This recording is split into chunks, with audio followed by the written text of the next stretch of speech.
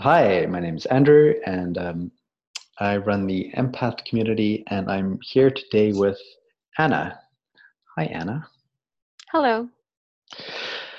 So, for our listeners, can you just start by introducing yourself a little bit? Sure. My name is Anna Hawking. I live in San Antonio, Texas, USA. I just recently discovered or accepted I'm an empath. And so learning more about myself and others around me. So life is very exciting and ups and downs. But Mm, other than that, I'm doing well. cool, thanks. I'm really excited to do this call with you, and we've been sort of planning on doing this for a while. Um, and I think the thing that stood out most to me is that um, you feel like you've overcome your depression. Yes. And by overcoming your depression, it sounds like you've basically eliminated it. I like to believe I did. There are just some things that you can't eliminate, which, are past memories, emotions are tied to them. Right. But what I can do is just decrease the strength that they have, those emotional strengths, which to me, I think contribute mainly to a lot of the depression that I was experiencing. Right. And when we talk of depression, um, uh, typically, typically I think of baselines. So, I mean, everyone might have a sad morning. Something horrible happens, and of course, you can feel really sad. And depression, I normally think of like as a general state that someone might experience that they will eventually revert back to. Does that make sense? Yes. So, as far as baselines go, where 10 is like extreme depression and suicidal, and 0 is like absolutely no depression, what was your um, depression sort of baseline prior to uh, the experiences you went through? I would say maybe between a 7 and 8. I learning to find or discovering that gynecologists have a different terminology for depression. Psychologists have a different terminology for depression, and of course, I myself felt I was experiencing severe depression, but apparently, severe depression is where you need immediate medical attention, is where you're harming yourself or harming others, and I wasn't doing that. More than anything else, I was harming myself, which was affecting others, particularly my family around me. Hmm. So for me, between the 7 and 8 is where you're just constantly gloomy. It affects your health. In the beginning, Hmm. it wasn't affecting my health as severe, but as I got older and repeating the same patterns, and you don't Hmm. realize you repeat these patterns because you think that it's just a state of mind, but then when it starts affecting your health and then your Hmm. behavior and your patterns, and then that's when it just feels like as if you have no control literally over your life. And that's for me, I feel like I was out of control, period. I wasn't a danger to, society, but I wasn't contributing negative, social habits to others. But then again, at the same time, I wasn't helping improve myself, which meant I was hurting my family members. So I would say between the 7 and 8. Okay, so it was really quite high um, Yes. as your sort of day to day feelings of depression. Yes. Okay, and how long ago was that you sort of felt that day to day? Um, like when did I feel I'd started, or was in like when did I Yeah, actually, want yeah. to Let's change? let's good question. Maybe a bit of both. So, sort of, when did this start in your life? That kind of high level of depression, and how recently did that drop or stop? Probably when I was young. Fear. A lot of people think maybe fear and depression are tied together, but I don't think so. I think fear is just an emotion that you respond to, or it's brought to you. But I started experiencing fear at a very young age. I Mm, didn't know how to overcome it, and so I was constantly recycling these memories as a child. So I think depression for me started when I was going through puberty. I started very young, between age 10 and 11. But it wasn't until my parents wanted to divorce that was extremely, heart-wrenching for me. I didn't know how to handle it. They tried taking me to a therapist, and that didn't help. But so probably from the age of 13 years into my adulthood, right now I'm just turned 50. So from 13 years old to 50, I've been experiencing depression. But I think as a young child, just not knowing how to handle myself in front of others, trying to fit in with the crowd, was more, I guess, social or behavioral patterns, not necessarily depression. But I think for me, depression started after I had children, like the severe depression. The postpartum depression just didn't seem to, I wasn't able to overcome it, it seems. Mm. The hormonal changes, and then I uh, suffered premature menopause. Mm-hmm. So around age 37, it's called perimenopause, is essentially where women go through the beginning phases where they no longer produce a menstrual cycle. And Mm-hmm. so from age 37 to about age 41, I was, hot flashes, cold flashes, Mm-hmm. severe mood swings. I sometimes these emotions just pop out of nowhere, and I have no idea what's going on. I just know that I want to scream and yell. And for me, I'm normally not like that. I'm usually extremely reserved, very quiet person. Mm-hmm. And of course, my daughters, I have two older daughters and a younger one. But my two older daughters were going through their puberty. And, I just didn't know how to fix myself. And I just felt like I was lost. And somewhere in my 40s, I started to exercising, eating healthier, which does help. But I discovered that the mental cycle, the constant feeling, the low self-esteem, it Mm-hmm. just got worse. So maybe my feeling like I'm helping myself did work, but the mental cycle just kept me down until eventually I felt like as if I was just going to fade away. Hmm. And to jump to today, um, on that baseline of 0 to 10, what would you say your depression is sitting at now? I would say maybe probably a 1. There are Okay. times where I do feel sad, but just you feel sad because how the world is going.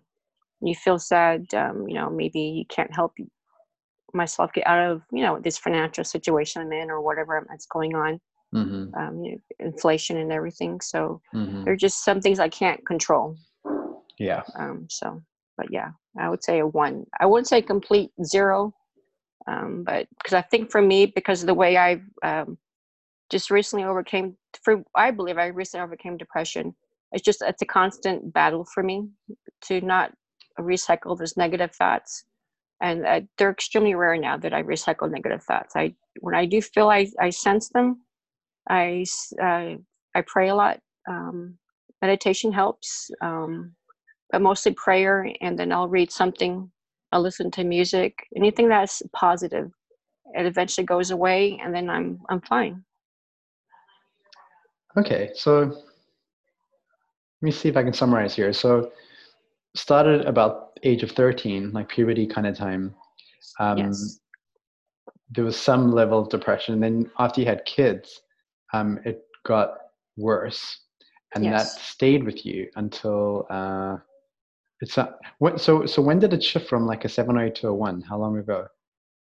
Um, so like, as in, like, when did that? I feel like I got rid of it, or Yeah. So it sounds like you've been sitting at a 7 or 8 out of 10 of depression for most of your life, really, and then now you're at a 1.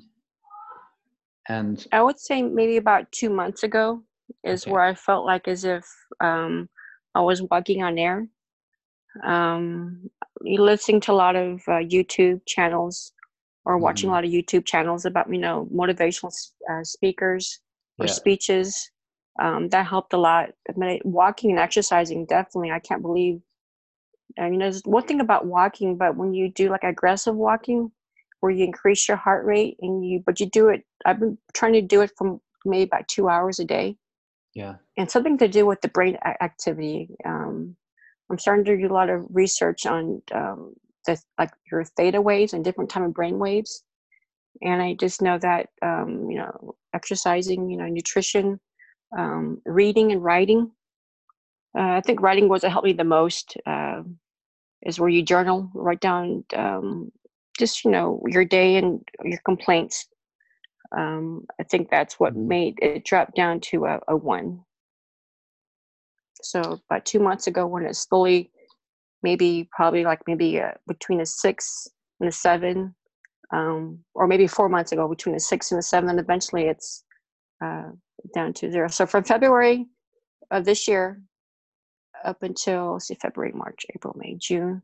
So working between May and June, it started to decrease significantly. And then now we are in July. But yeah. From March, April, May, June, July. So it's like 5 months or so. Yes. So you've gone from a baseline of 7 or 8 out of 10 of depression for most of your life to about a 1 in about 4 or 5 months. Yes. That's awesome. And so for this call, I'd love to go over a bit more how you did that. You've already touched on a few things like prayer, listening to music, aggressive walking, exercising, nutrition, reading and writing. And in the notes you sent me, there's all sorts of things. So firstly, congratulations. I feel like this is huge. Oh, thank you. For your well-being and just quality of life. So yeah, walk us through it, Anna. So 4 or 5 months ago, what maybe triggered you to take action at all? I felt like as if whatever I was doing, it didn't seem to work.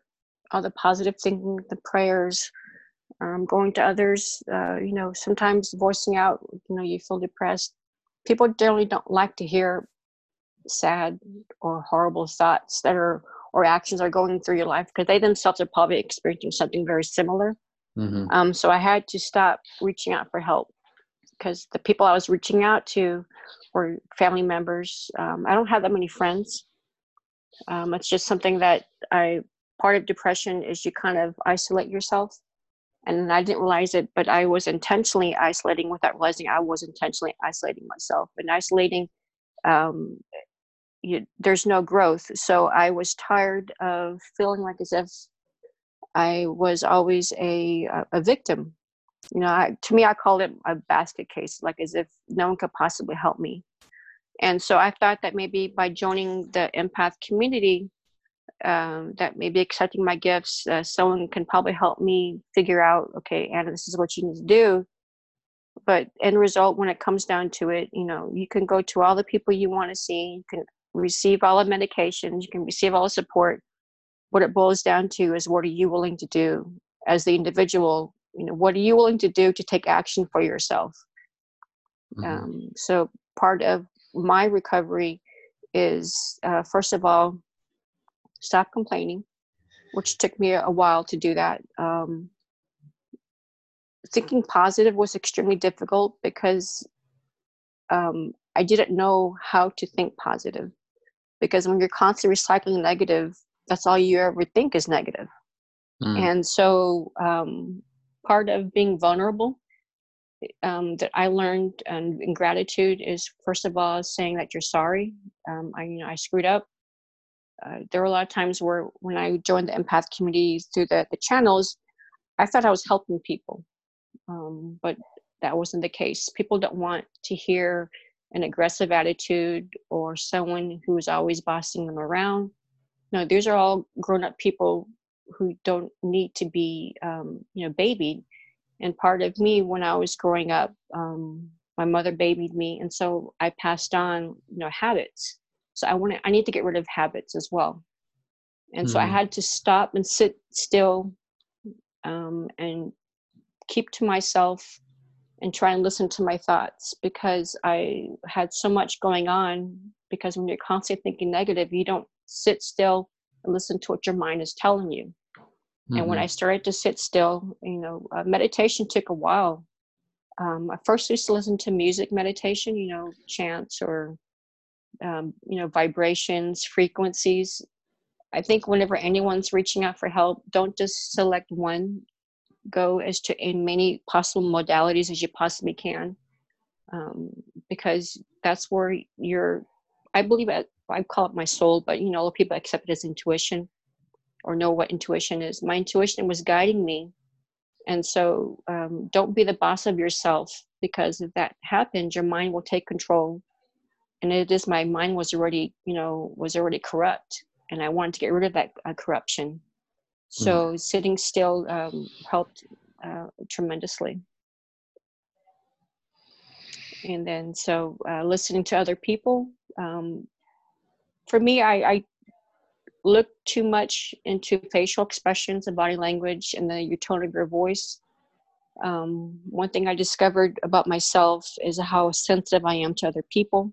One thing I think I mentioned to you is that when I was reading a lot of in these channels, a little different, where we get personal with what we're discussing, that when I read someone's message, I can feel that person's emotions in the words. And then what I started to do, okay, wait a minute, if I can feel their emotions in their words, I can feel the emotions anywhere else around me. So that's when I started to read a lot of positive literature, not, overcoming depression type of literature, but something that's self-care, spiritual, anything that can bring oneness back to me. And even if it's just like skimming through a book, like maybe 500-page book, and only grabbing like maybe not even 10% of the book, that's what I was doing. I didn't want to spend too much time with trying to encompass the entire, whatever that they're telling me what to do. Take what I need and move on. And that's what I did. I spent hours, going through this, the pandemic. We couldn't go out and do anything. So for hours, I felt like as if I was wasting my day. But at the same time, I knew I was helping myself. And the more I was helping myself, the less I felt I was wasting my day. I didn't want to write too much down as to what I was doing, because I was just like literally bouncing all over the place. And then I noticed that as I was communicating with other people, I wasn't just all over, like I had more control of my thoughts. And then I started to realize that the power of thought, how it affects others. There's some personal things that were going on in my life that were out of my control. And so I know that prayer does help. And I know that with the power of intent and love can help. But through this experience, I learned that asking for my healing, I received, but sending healing to someone else, that was transformative for me. So that meant I needed to clear my mind. If I want to help my family member to not feel sad or hurt, I had to first fix me. And I felt very like I was a bad mom, that I wasn't paying too much attention to my family. I was actually taking care of myself for a very, very long time. I always put myself last. I think that's just my nature. Some people, they don't do that. They put themselves first, which is a good thing. You always want to take care of yourself. And I didn't know how to do that. I always felt like as if I was neglecting my family.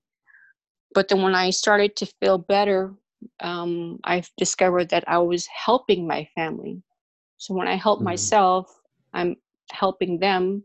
I was laughing more. I was communicating them instead of just sitting there and listening to conversations. I was actually participating in conversations. We started playing more board games, But anyhow, all the transformations and realizing that I can actually have enough strength, like energy strength, send it to that person. But then I also realized that, wait a minute, I want healing for myself. And so I start praying more, and then I start receiving more. And then the negative thoughts just started to go away.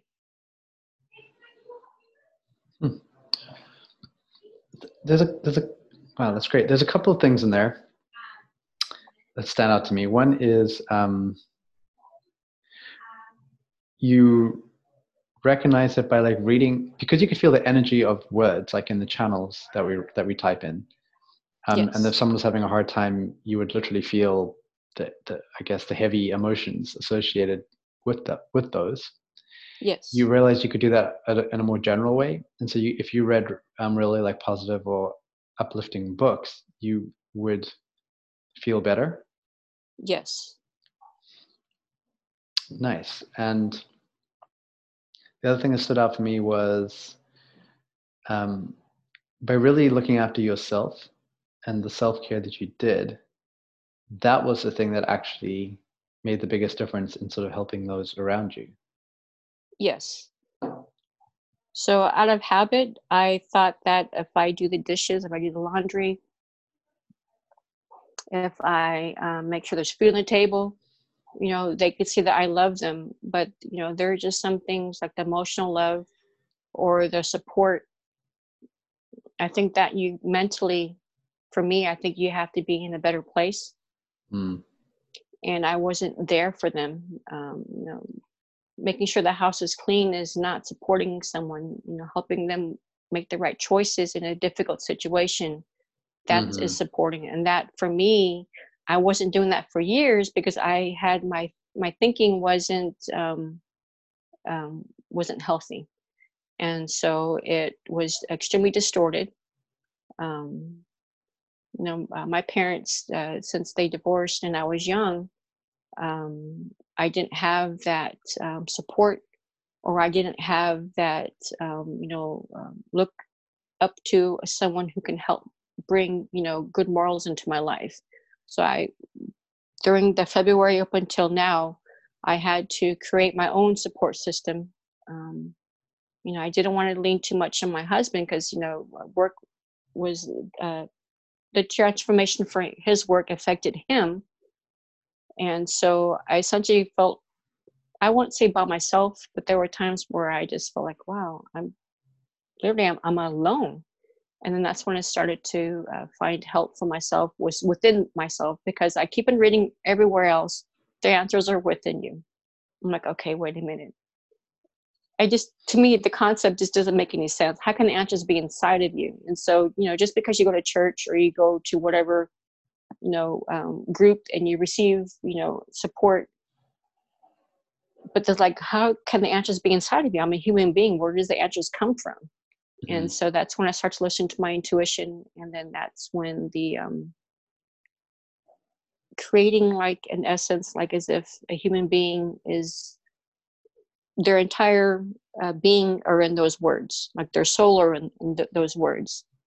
And so I created life by doing that, in a sense, I guess, that helped me. So, because for people that are upbeat, and I obviously can tell by the types of choices that they would choose, I wanted to be just like that.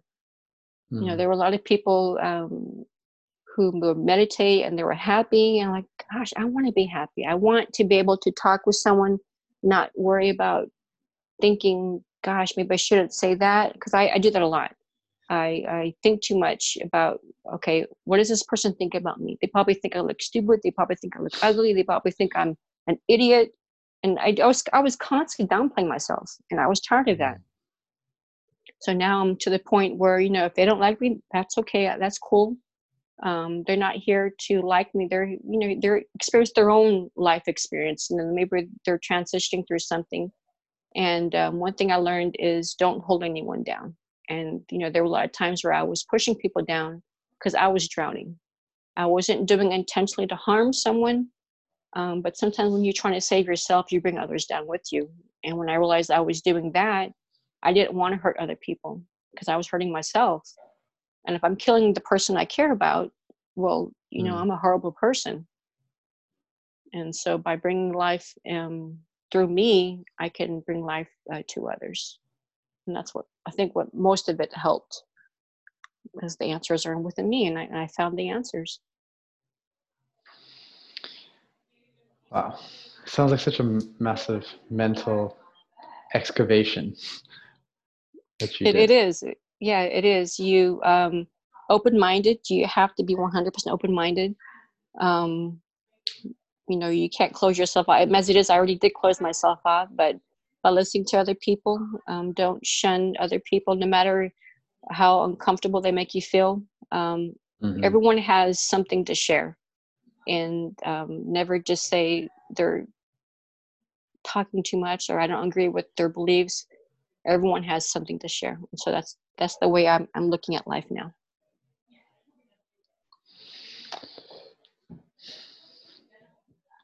Again, there's so many big things, and you just sort of casually touched on here. One of them being, I feel like a lot of people have this issue, is that it's this preoccupation with what other people think. And you seem to have gotten Yes. to a place you're like, it doesn't really matter what other people think now. No, it doesn't. Yes. How did you make that shift? I didn't want that control to remain in my life. So reading in a lot of literature, I so we have a brain and we have a body. Unfortunately, some people are born where they have deformities, either the brain or the body. But my brain is functioning. I have limbs, my arms, feet, and everything works just fine. Mm-hmm. Um, I'm learning that your mind controls your body, or the brain function controls your body, but then your mind can also control you. And I never understood that until I started to open up my mind to the possibilities that maybe there's some unseen force, we want to call it being or entity, or spiritual, something out there that um, can be influencing your mind to do things that maybe you normally would not do. And so I started to experiment with myself to try and figure out, okay, is this true? And I started to find out that when I was controlling my emotions and my thoughts by, trying to find proactive ways to help me, the positive thinking is fine. You can always think positive throughout the entire day. But if you don't constantly live, like believe in it, but then live it at the same time, I started to defeat that, where I felt my mind was controlling me, was forcing me to do things I didn't want to do. I realize that sounds kind of crazy, and you're like, okay, wait a minute, that doesn't make any sense. How can your mind is part of you? How can your mind be a totally separate entity? And like, for those, I believe that there's a soul in every one of us, and I think our soul has the blueprint as to who we are. We have DNA and cell and everything like that, and I'm starting to believe that our cells are also programmed individually to help us. Um, Mm. and so part of being open-minded, okay, wait a minute, how can the mind control me when I'm living a life that just didn't make any sense? But when I start to control my thoughts, if I was drifting off, and sometimes it took a while, like 1 or 2 hours, like, oh damn, my mind is daydreaming, I'm going off on these unnecessary thinking, thought patterns. And so I had to bring myself back. And so what I've noticed is that I've decreased the amount that I've allowed my brain just to kind of create its own thought, to kind of create its own, I guess, life. It's like as my life, like as if my brain was a separate being, a separate entity from who I am.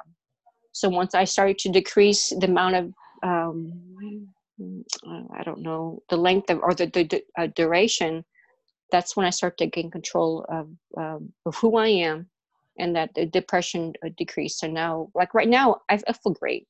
I feel like as if I've never ever been depressed my entire life. Yeah. And yet you've been depressed most of your life. Yes. Wow. Um, let me. You said. Let me try and capture what you just kind of said there. So there's this. So for you, there's your mind, which sort of almost has its own mind. I don't know if that makes sense. But when you were daydreaming and the thoughts would kind of run on, that might get you into mental and emotional trouble in a way. And Yes. when you intervened and took more control of the reins of Yes. your thought processes, then it sounds like that helped enormously. Yes, it did. Hmm.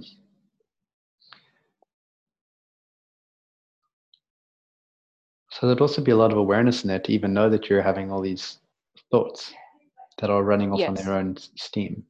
Hmm. Yes. Yeah, it takes practice. Not everyone can have the see, I work on the weekends. So Monday through Thursday, I had time to work on myself, which was a total blessing. I work Mm-hmm. Friday through Sunday. I'm a nurse. I work the night shift, but on Fridays I work from 1 to 5 a.m. Saturday, Sunday, I work from 5 p.m. to 5 a.m. And so Monday through Thursday, I can sit still in the room. To be honest with you, I never recorded the time. So for me, time, when you're healing, don't give yourself a time. Like, don't give yourself, 30 minutes a day. Maybe people only have 30 minutes a day to help fix themselves, but don't corner yourself or block yourself in a designated time and you say, okay, wait, no, I'm done helping myself. Now I got to take care of, whatever's going on in my house or your job. And so when you stop restricting yourself, that's when you start, allowing yourself to heal. But I didn't want to meditate for hours on end at the same time too, because I have things to do. And it felt great when I was exercising or I was listening to positive music. Mm-hmm. Walking, it does amazing. It does something to do with the brain activity. You're constantly pumping blood, and then there's all these different chemicals going through your body. Mm-hmm. But a lot of people don't like to do aerobic type exercises. They prefer like either weightlifting. Weightlifting does help, but I think if you were just to, for several days on end, continually do some form of aerobic exercise, and you don't even have to listen to music. Sometimes music can be too much of a distraction. And when you're exercise, just let your mind go in a positive way. Don't. Sometimes it's good to get mad and yell and scream, and that does help. But when you're constantly doing that, you're still cycling the same negative over and over and over. So let your mind go, and when you know that it's wandering, bring it back. And you constantly do that over and over and over again. Because sometimes sitting still is great, but part of what got me in trouble was inactivity.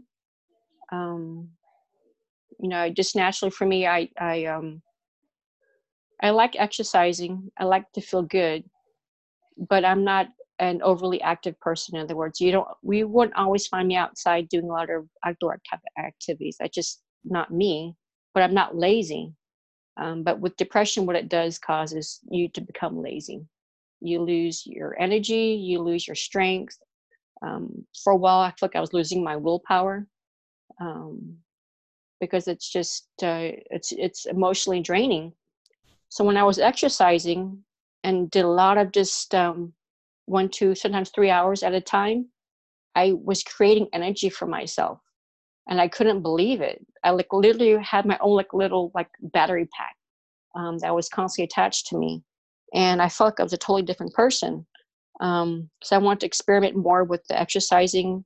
You don't want to push it too hard because your body has limitations as well. So whatever you see, like some of these professional athletes, don't compare yourself to what someone else physically can do. Figure out what your body can do. Figure out how far you can go, and those are your own personal limitations. But just because you have a limitation now, that doesn't mean like maybe 30, 40 days now ago, for 34 days looking forward. Okay, expand your boundaries, and that's what I was doing. I was expanding my boundaries. The limitations is healthy, but then go further, and you continue to go further, and then next thing you know, um, like if I were to go in front of all these, and like maybe to go through become a public speaker, I would not be embarrassed. because I feel I worked on myself enough to where I'm not critical of as to how I look. The way I look at myself is that I'm energy. I'm transmitting energy to other people. I'm not looking at my physical appearance, you know.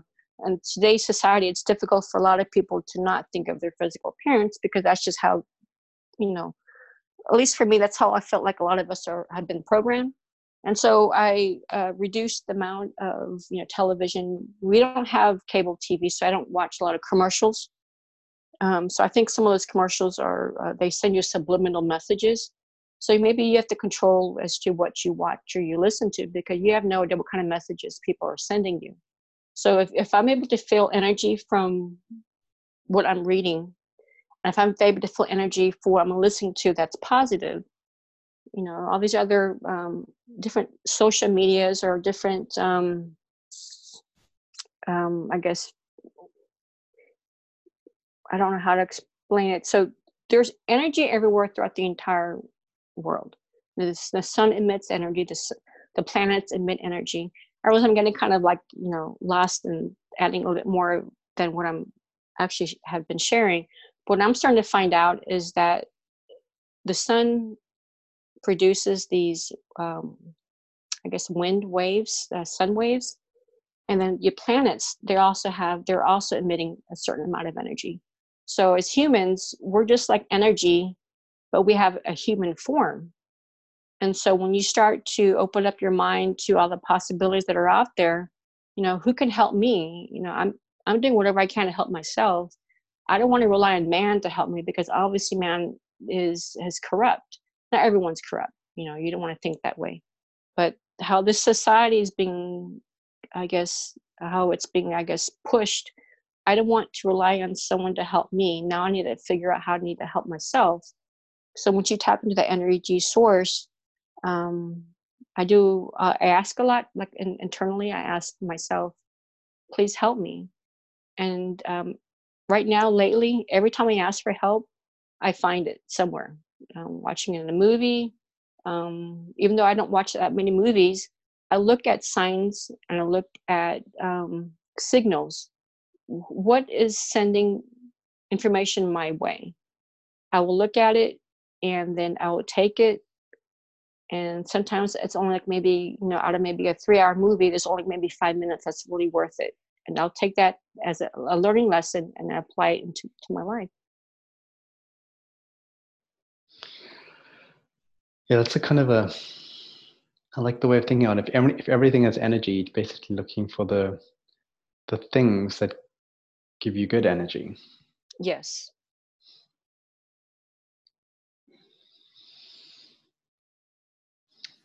So there was that, and exercising sounds like it was key. Yes. And part of exercise sort of seems to help you stay in the moment as well. Yes. I mean, it certainly strikes similarities, I guess, with Eckhart Tolle's work about being present.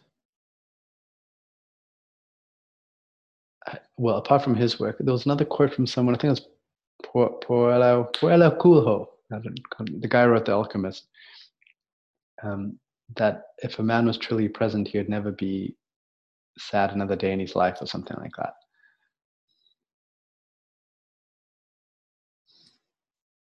Does that resonate? That book. Yeah. Oh, yeah, definitely. Yeah. Like right now, just talking with you, even though, you know, I feel like, you know, and now the more I talk about it and realize that, hey, wait a minute, all the answers were inside me. Now I feel energized right now. So I would say right now, my depression is a 0, because I have no reason to be depressed. Um, Finding the right people. So I think you're a positive person. You're a very positive person. Finding the right positive people in your life. You know, you don't ever want to drain anyone. That's just I think the worst thing you could possibly do. You know, when you're in an unhealthy state, you don't realize how draining you are, not only to yourself, but to other people around you. So when I changed, my entire family has changed, like literally. You know, we all have bad days and you just can't stop it. But you can stop how you respond to situations. And so by me increasing, like if I could become the sun and emit that kind of energy, I would. So when I say limitations, we can't obviously become the sun because we'll probably end up killing everybody. But if you can get that, if you could tap into the energy source, you can do anything you want. Like literally, you can do whatever you want. Now you can't, become a millionaire overnight. Some of the things that people have put in their mindset, do we need money? Well, yeah, we need money to live off. We need money to pay bills, do this and do that. But what is your driving source? What is driving you? Eventually the world will end, depressing. Oh yeah, it's very depressing. Well, don't think about it that way. For me, I think that there's something more beyond this life, and that helps me. I believe that there's a heaven. I believe that after I pass away, I'll transform into a different being. I think thinking that way has also helped me, because it sounds crazy, but as a kid, I used to think about death a lot. And it made me really, really sad. And I noticed that my kids do the exact same. I think it's normal for a lot of people to think about death, that they have a limit existence. That in other words, they create their own boundaries without realizing that they didn't create their own boundaries. And so when I extended my boundaries, and then that's when I realized, hey, wait a minute, I have a lot of power. So don't think of like financial success. For me, I think academic success is great. But when you think of money, in a sense, to bring happiness, I've learned that it doesn't work, because I live in a great house. We had this house built 2 years ago, helping my mother and my husband, well, my mother-in-law and her mom move in, help them. But money doesn't bring you happiness. And that's when I found out that I need to find a different source of happiness.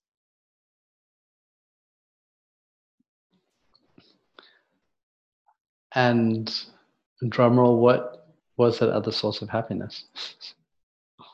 What is the source of happiness? Yeah. Oh, that I'm not limited, or I'm not. I felt I had to live how this society has structured for a lot of women to live in a certain way, I guess. Growing up in the 80s, women didn't have a lot of opportunities. And I thought the way it was perceived to me, as long as you have a good smile, you could do whatever you want. For me, that was my limitation. You have a pretty face, well, then you can get any job that you want. But now there's competition. Everyone wants to get the best thing, the optimal job. Mm-hmm. And the truth and reality, we can't be everyone. We can't be like, 15 different people. So I think that realizing, accepting, first of all, don't force you to be like what's out in the world. That's for me, the drum roll is be who I am. And it's taken me a while. I'm still trying to figure out who I am.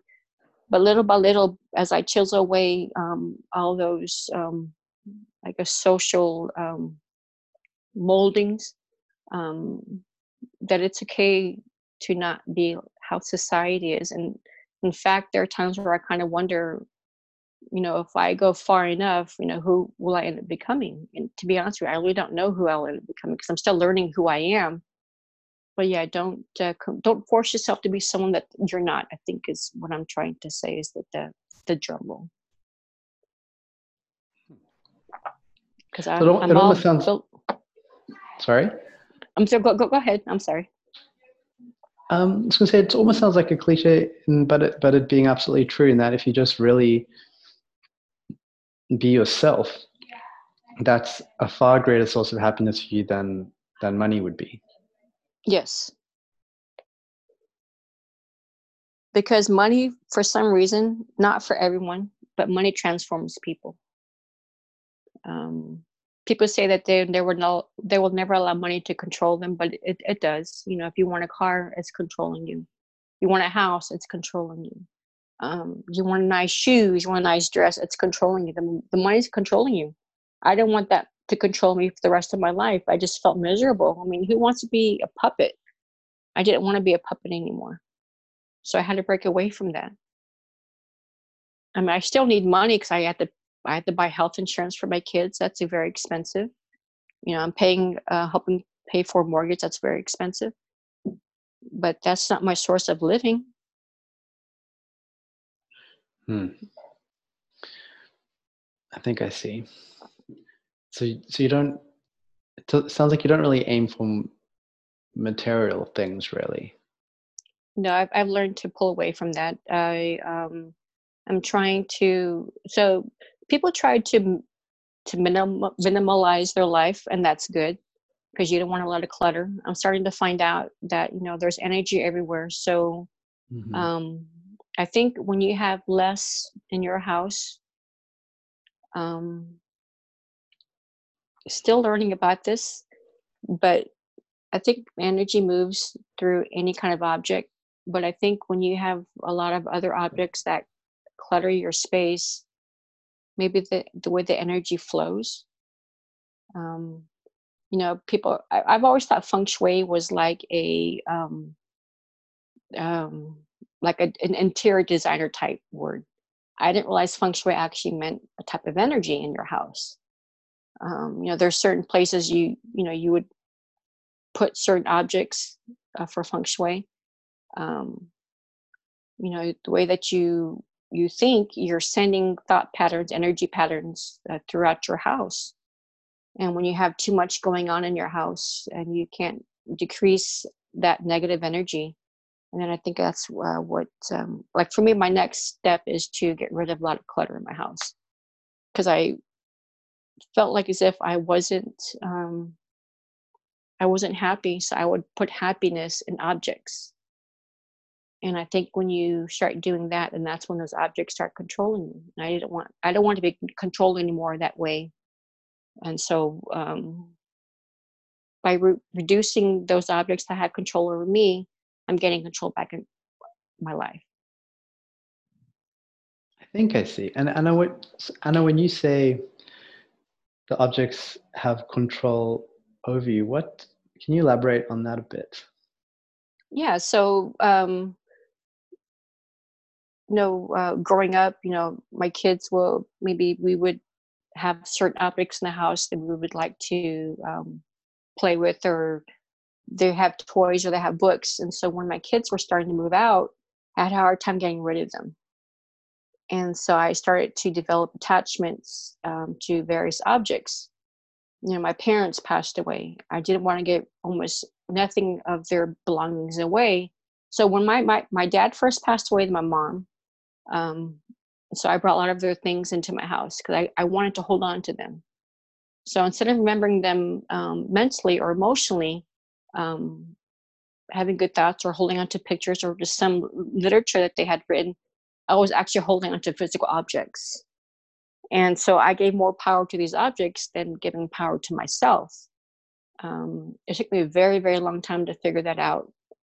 And so when I started to giving away or donating, sometimes even throwing away because I felt like as if donating was just too much of a hassle. Um, I felt better. I felt lighter. I felt cleaner. Um, just even rearranging your bedroom, moving items to be hidden, like in the closet or tucked away, I felt better. You don't see, so when your mind looks around, it sends signals, through your certain, yeah, like 12 nerves in your body. So you have different nerves in your that send to your, I guess, signals to your brain, and so your brain interprets them.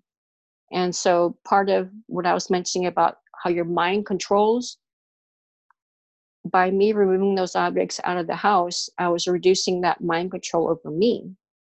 And so, clothes, I have a lot of clothes. I got rid of a lot of the clothes.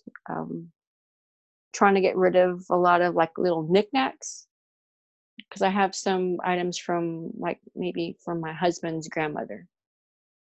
Sometimes I want to hold on to those memories because I'm holding on to that person, but I think mentally and emotionally, at least for me, It's not healthy. So I don't want to allow that energy to control me that way, in a sense. And so I don't know if that makes any sense. I think so. It sort of sounds like a combination of certain things can hold energy in and of themselves, and removing Yes. them from your space can be helpful. Yes. And then with, like, and I guess in the case of getting rid of clothes and maybe knickknacks from relatives or something like that. And then there seems to be like another element, maybe bigger material things like a new car and a house. It feels like there's a different sort of control or attachment there. I like to think so. So I think for me, if you're mature enough to take care of your house, which means, either pay someone to clean your house or you do it yourself, um, and you're mature enough to buy a house without going to foreclosure or, any kind of bankruptcy or any kind of financial issues, and I think that's okay. There are a lot of people who can't afford to buy, several $100,000 house or $1 million house or whatever the case may be. I can't afford to do that. Our house is $200,000. For me, that's a lot of money. Our first house was $60,000, and to me at that time that was a lot of money. But right now I'm not in a stage where I can afford to do that. It feels great. It feels good. But now I'm being controlled by my mortgage payments. And we don't have any car payments except for one payment. So that's a good thing. And I'm okay with it. I was blessed by my family members. I have two family members that are in they're financially stable. They don't need any help from anyone else. If anything, they tend to help others, which is amazing. Um, but one thing I started to do years ago that I apply now still is that when I needed something, internally, I would pray and I would ask for help. And it would come through either my brother or my sister. Sometimes it would come just from someone else that I had recently, met. But what it boils down to is what kind of energy, what do you have around you that's helping you? So when I say material things, if you can afford it and if it's not hurting you, then by all means, go ahead and do it. But see, for me, I see myself like maybe 5 years from now, or maybe hopefully less than that. I would love to travel. A lot of people have this dream. They want to travel. They want to be a wanderer, or they want to go to different countries. And when you have a house and you have a mortgage, but no one's living in it, then that's essentially it's controlling me, because I need to find someone who needs to babysit this house. So that's when I control. We need to figure out what do you need to do to be happy. And for the longest time, I thought if I had a nice house, a nice car, clothes, because that's essentially what's being sold out there. I figured you have to have a nice marriage, beautiful gown, beautiful wedding. Your kids go to this excellent school. No one's ever crying or upset. And the type of world today is I won't say it's not possible, but you have to work extremely, extremely hard. So if you yourself are mature enough and responsible enough to live that kind of lifestyle, then by all means, I think you should go for it. But for me, I'm still learning how to help myself and to mature myself in a way, not mature myself, to become more mature and accept that responsibility. Don't know if I answered your question. I think so. Yeah. You certainly, to recap here a little bit, you talked about initially how the societal idea as to what would make you happy, you just defaulted to and gave it a go and figured out it isn't actually the thing that brought you happiness. Yes. In fact, it almost sounds like what's being, as you said, sold out there is almost the opposite of what brings happiness. Yes. It seems like when you spend your whole life trying to get these, I guess, not just material things, because it could be like a marriage that we're told would make us happy, that Yes. they may not end up making us happy. There's also an element for me when you talk about it around debt. So if you have another 20 grand lying around and it doesn't really matter, and you want this car and it's kind of nice and you just buy it and it's no big deal. But if you put yourself in a situation where you're in big debt and you're constantly paying off things, that is a type of enslavement. Yes. Yeah. So essentially, the way I viewed myself is I was a slave from birth, because that's just what's, I don't know how all of this started, how many thousands of years ago where someone thought of money. You can say you hate money, but at the same time you say you love money. It's a love-hate relationship. Anything is a love-hate relationship, but how much do you allow that to control you? I don't want it to be I want it to be a love relationship. I don't want to be a hate relationship. I want to be a balanced relationship. So how do I balance that? You can read all the literature you want. You can practice all the positive attitude. You can practice all of, the guru, all the different lessons and teachings.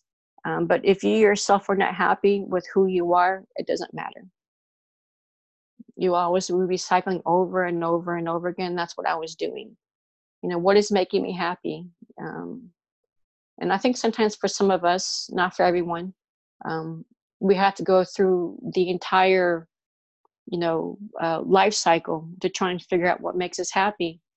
And so for me, I think I wouldn't say I've encompassed everything, but I've encompassed a lot. And I could say I'm very thankful to have experienced a life of both sadness and happiness. And so, having had given the chance to experience it, and I'm still alive, I'm not struggling. I don't have a whole lot of friends. It's just something I've the trust is it will take me a while. But yeah, what makes you happy? You could write a book, and write 400 books, and you may never will be happy because you're just writing. What is it that makes you happy? And I think that's literally, for me, it's a life journey. You hear so many people say, life is a journey. I was trying to figure, well, what does that mean? I didn't understand what that mean. It just didn't make any sense. But I think when you pull yourself, like separate yourself from how this society. Okay, when you say what society, what does society mean? Your different countries had different cultures, different upbringings, different morals. But what do you need to do to wake up and say, wow, I'm glad and thankful that I'm alive today? And maybe the first thing you probably should say when you wake up is say, thank you for letting me live one more day. To be gratitude. I try to do that every morning. Sometimes I forget because you get caught up. I need what do I need to do today? I had to limit my what do I need to do today? What do I need to do for myself to help me? I had to rechannel how I guess prepare my daily schedule. Who's controlling me?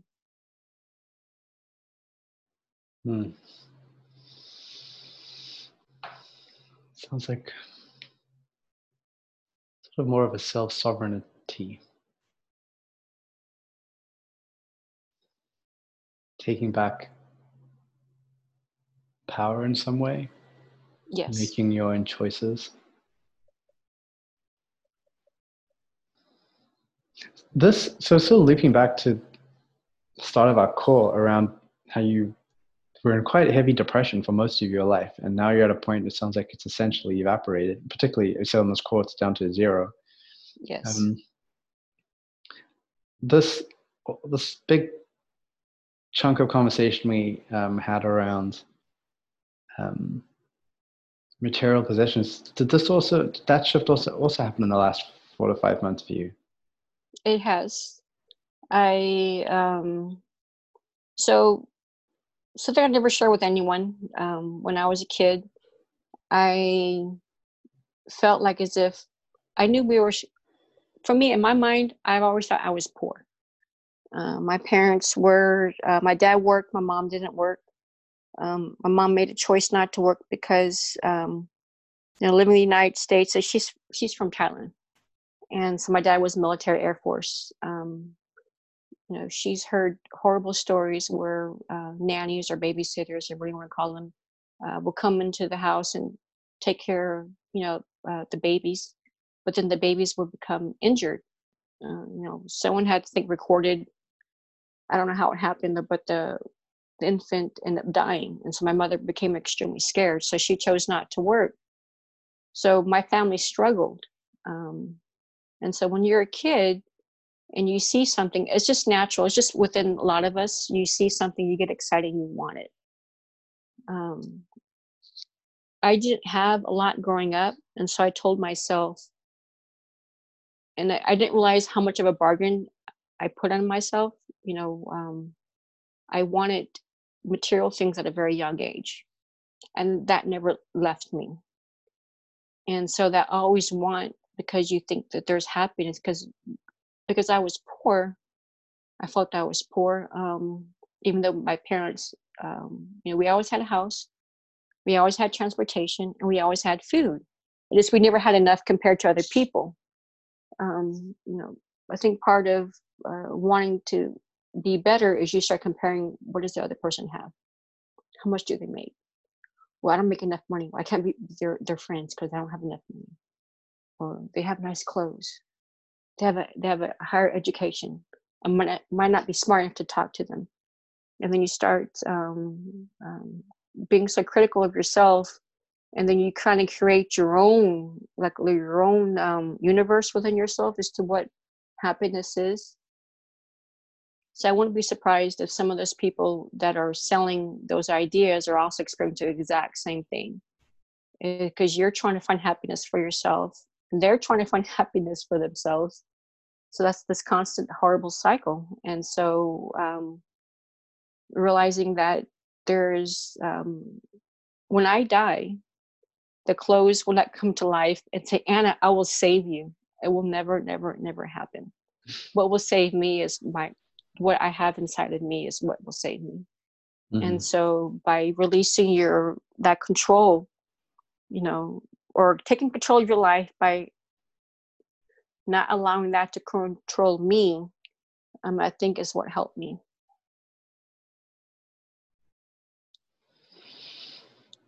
It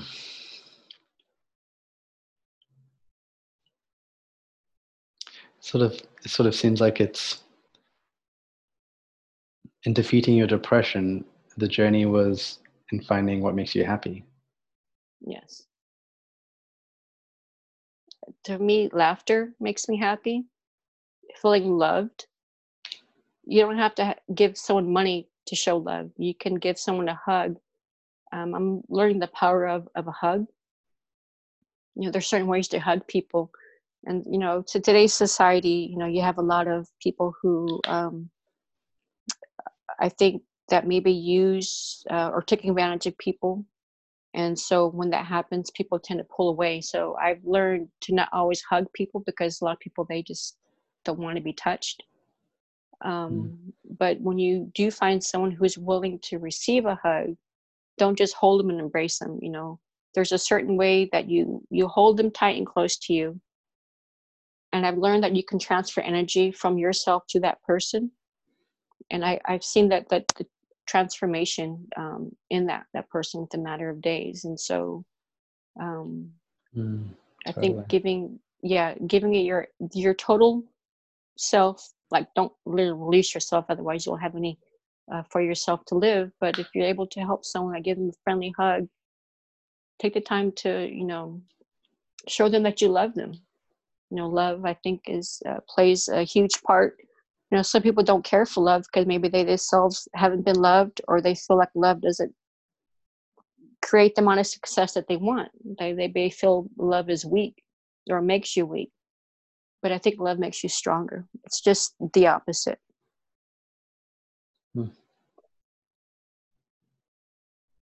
So again, possibly a cliche, but totally true, is that laughter, love, and hugs are the things that really make you happy, and they're totally free. Yes. Free in terms of the monetary system, anyway, Yes. that we're sold to. And actually, I quite like how you used the word. These ideas are being sold to us, like they are really being pushed on us before we might even consider that it is something that we actually might want. Yes. So one thing I've noticed for me is that I was trying to figure out, how do these companies send out these little subliminal messages? And I remember I was in the movie theater and they were saying that so many these I guess they're those movies that had like 15-minute previews, and they used to always sell popcorn or soda. And so they would have Coca-Cola pop up so many times throughout the movie that you'd want to have a Coca-Cola. And so I started to realize that a lot of these commercials, they give you so much excitement that, oh my gosh, I want that excitement. In other words, you think that there's happiness in whatever that they're selling. So they essentially are telling you, if you want to look like this person, if you want to act like this person, if you want to be successful like that person, you have to look like this. And I bought into that. I'm like, why would these people lie to me? I grew up, I'm an extremely naive and gullible person. That's just who I am. I've learned because of that, I had to, I guess, cut off my connection with a lot of people, because I now, at that time, not anymore, but I would think people would just take advantage of me because I was just too nice. But people, I would think a lot of these companies who sell you all these different ideas that, okay, if you want to be a strong, successful person, you have to live this way. They hire, I guess, psychologists or whatever that they do, and they do all these different research studies to try and figure out who is the audience. How do I get them to buy my product? And so I noticed that when I was passing by certain items in the grocery store, and it sounds kind of strange and it sounds kind of weird. I'm probably like going off on a totally different subject than depression, but there's some like an invisible force that pulls you to want to buy those products. I can't explain it. I don't know what it is. Maybe it's just being part of an empath. You're just sensitive to different energies. And I remember one of the ladies in our group, she mentioned that she works at well, I won't say where she works, what she does, but she says she could touch an object and she could feel the energy. So maybe just part of being an empath, I'm sensitive to all the different energies that are around me. But there are certain objects when you go into a department store, I tend to gravitate more, and I don't know why. But anyhow, I realize I kind of jumped off something Okay. else. It's there's definitely a clear point in there around society as a whole selling us general ideas as how to live and specific products on what to buy in order to create some sort of happiness for us. Yes. Whereas you've realized a big part of this journey for you has been discovering what happiness is for you. Yes. And it sounds. You could have. I'm sorry. Go ahead. I was just going to say, it's, of all the things you've mentioned so far, it does sound like it's it's had quite a big impact in you defeating depression. Yes.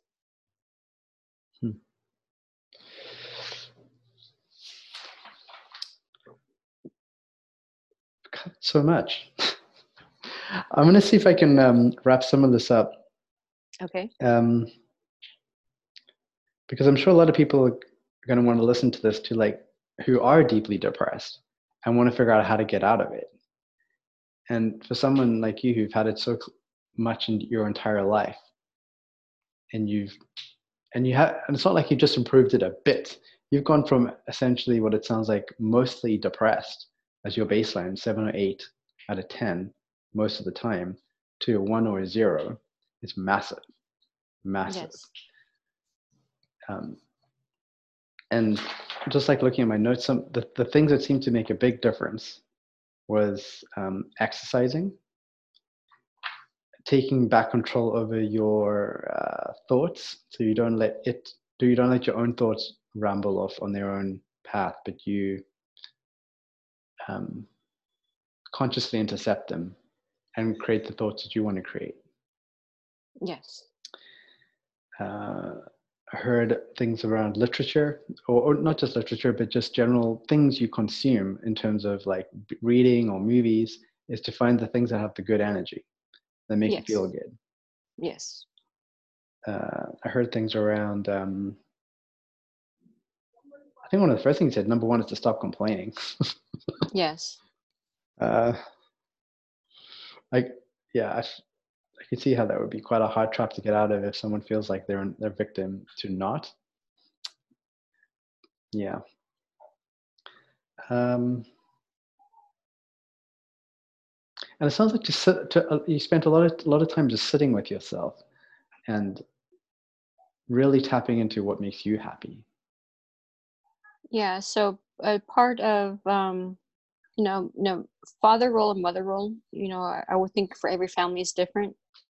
But for me, I took on the role that it was my responsibility to make sure my children are safe. And so I would think a lot of mothers, or just women in general, that's just how they're built. Of course, some moms, they're not built that way, and there's nothing wrong with that. If you're not built that way, don't feel bad. Um, there are a lot of successful parents who will not allow their children to control them. And I have essentially allowed my kids to control them because I felt by making them happy is giving them whatever they wanted. And that's not the case. Because I felt like as if I was lacking throughout my childhood and through my adulthood. So I felt by me catering to them, which I didn't perceive it as catering, I just felt like as if I'm making them happy. That's how I lost myself. And so when I say I sit still, because I'm 50 years old and I still don't know who I am. I realize for a lot of people, it's like, what in the hell were you doing with your entire life? But when you take care of other people, and if you're not used to doing all of those different types of behaviors, it doesn't make any sense. And I don't expect people to understand, why in the hell would she do that? Why would she hurt her kids or hurt herself? You know, we perceive things as true at that moment, and whatever I was doing at that moment, I felt I was helping my family. So I didn't know what I wanted in life. I didn't know what I liked. I even lost. When people have their favorite colors or their favorite animals, I've lost all of that because it didn't help me anymore to know what I wanted because I was so focused on other people. I forgot who I am. And so sitting still definitely did help a lot. If you were to sit still more than 30 minutes a day, and for me, I tried it for like maybe 2 or 3 hours. And if you can't sit still in one block of time, if you're able to break it up in multiple times throughout the day, sometimes, you know, I didn't like doing yard work, mainly because, when you're depressed, you don't feel like you have loss of energy. And so I would go outside and I would meditate with my lawn care. When I'm doing dishes, I would meditate. So if you can't meditate and sit still, at least do some kind of activity around the house that keeps your mind off of those depressing thoughts. It does help. Everyone has a different way of meditation. Some people like to have music. Some people like to have no music. Some people like to do yoga with their meditation. Um, you know, you can try something for maybe 5 or 10 days, and then you realize, oh, wait a minute, it's not working for me anymore. Or then maybe you need to change it up to do something else. And that's part of the proactive, is trying to figure out what's out there. There is so many different possibilities, and if you constantly look search outside of your little circle, you'd be amazed as to what you can find. Thank you, Anna. You're welcome. Is there any other little bit you want to add before we close up on what, if basically if someone's listening to this call and they're really struggling with depression, is there anything else you'd want to add that you haven't said already? Don't ever give up. People always say, don't ever give up on your dreams. Sometimes dreams have more power than the individual themselves, and the dreams sometimes take control. But don't ever give up. The answer is out there somewhere. Sometimes the answer is stumbling on an accident in your life, and you're thinking, oh my gosh, what the hell did I get myself into? I broke my leg. Something like that can actually change your life. At the time, I'm sure that's not the case. In other words, the entire life experience is a learning experience. But yeah, I wouldn't give up, because if I did give up, to be honest with you, not that I never considered suicide, and nor do I consider suicide as a solution. But when depression takes over your life, your life energy is drained, and so that affects your organs. And so depression, in my opinion, is like a silent killer. It causes all these different, your cells to respond differently, and so they don't function the way that they should. And so eventually, I wouldn't be surprised if before maybe the age of 60, I would have passed away. But yeah, I would say don't ever give up, because the answer's out there somewhere. Wow, that's motivating. Like seriously, stop being depressed, or your body might just shut down. Yeah, that's essentially what was going on with me. My body was starting to shut down. Right. Well, thank you very much. I've been looking forward to getting this on a call for a while now. Oh, you're welcome. I'm pleased and thank you that you added me to this call, because by you doing this call, it has helped me to realize that, wait a minute, I do have the power to change. Yeah, I hope it inspires others. Thank you, Anna. I hope so too. Oh, you're welcome. Thank you, Andrew. Okay, bye-bye.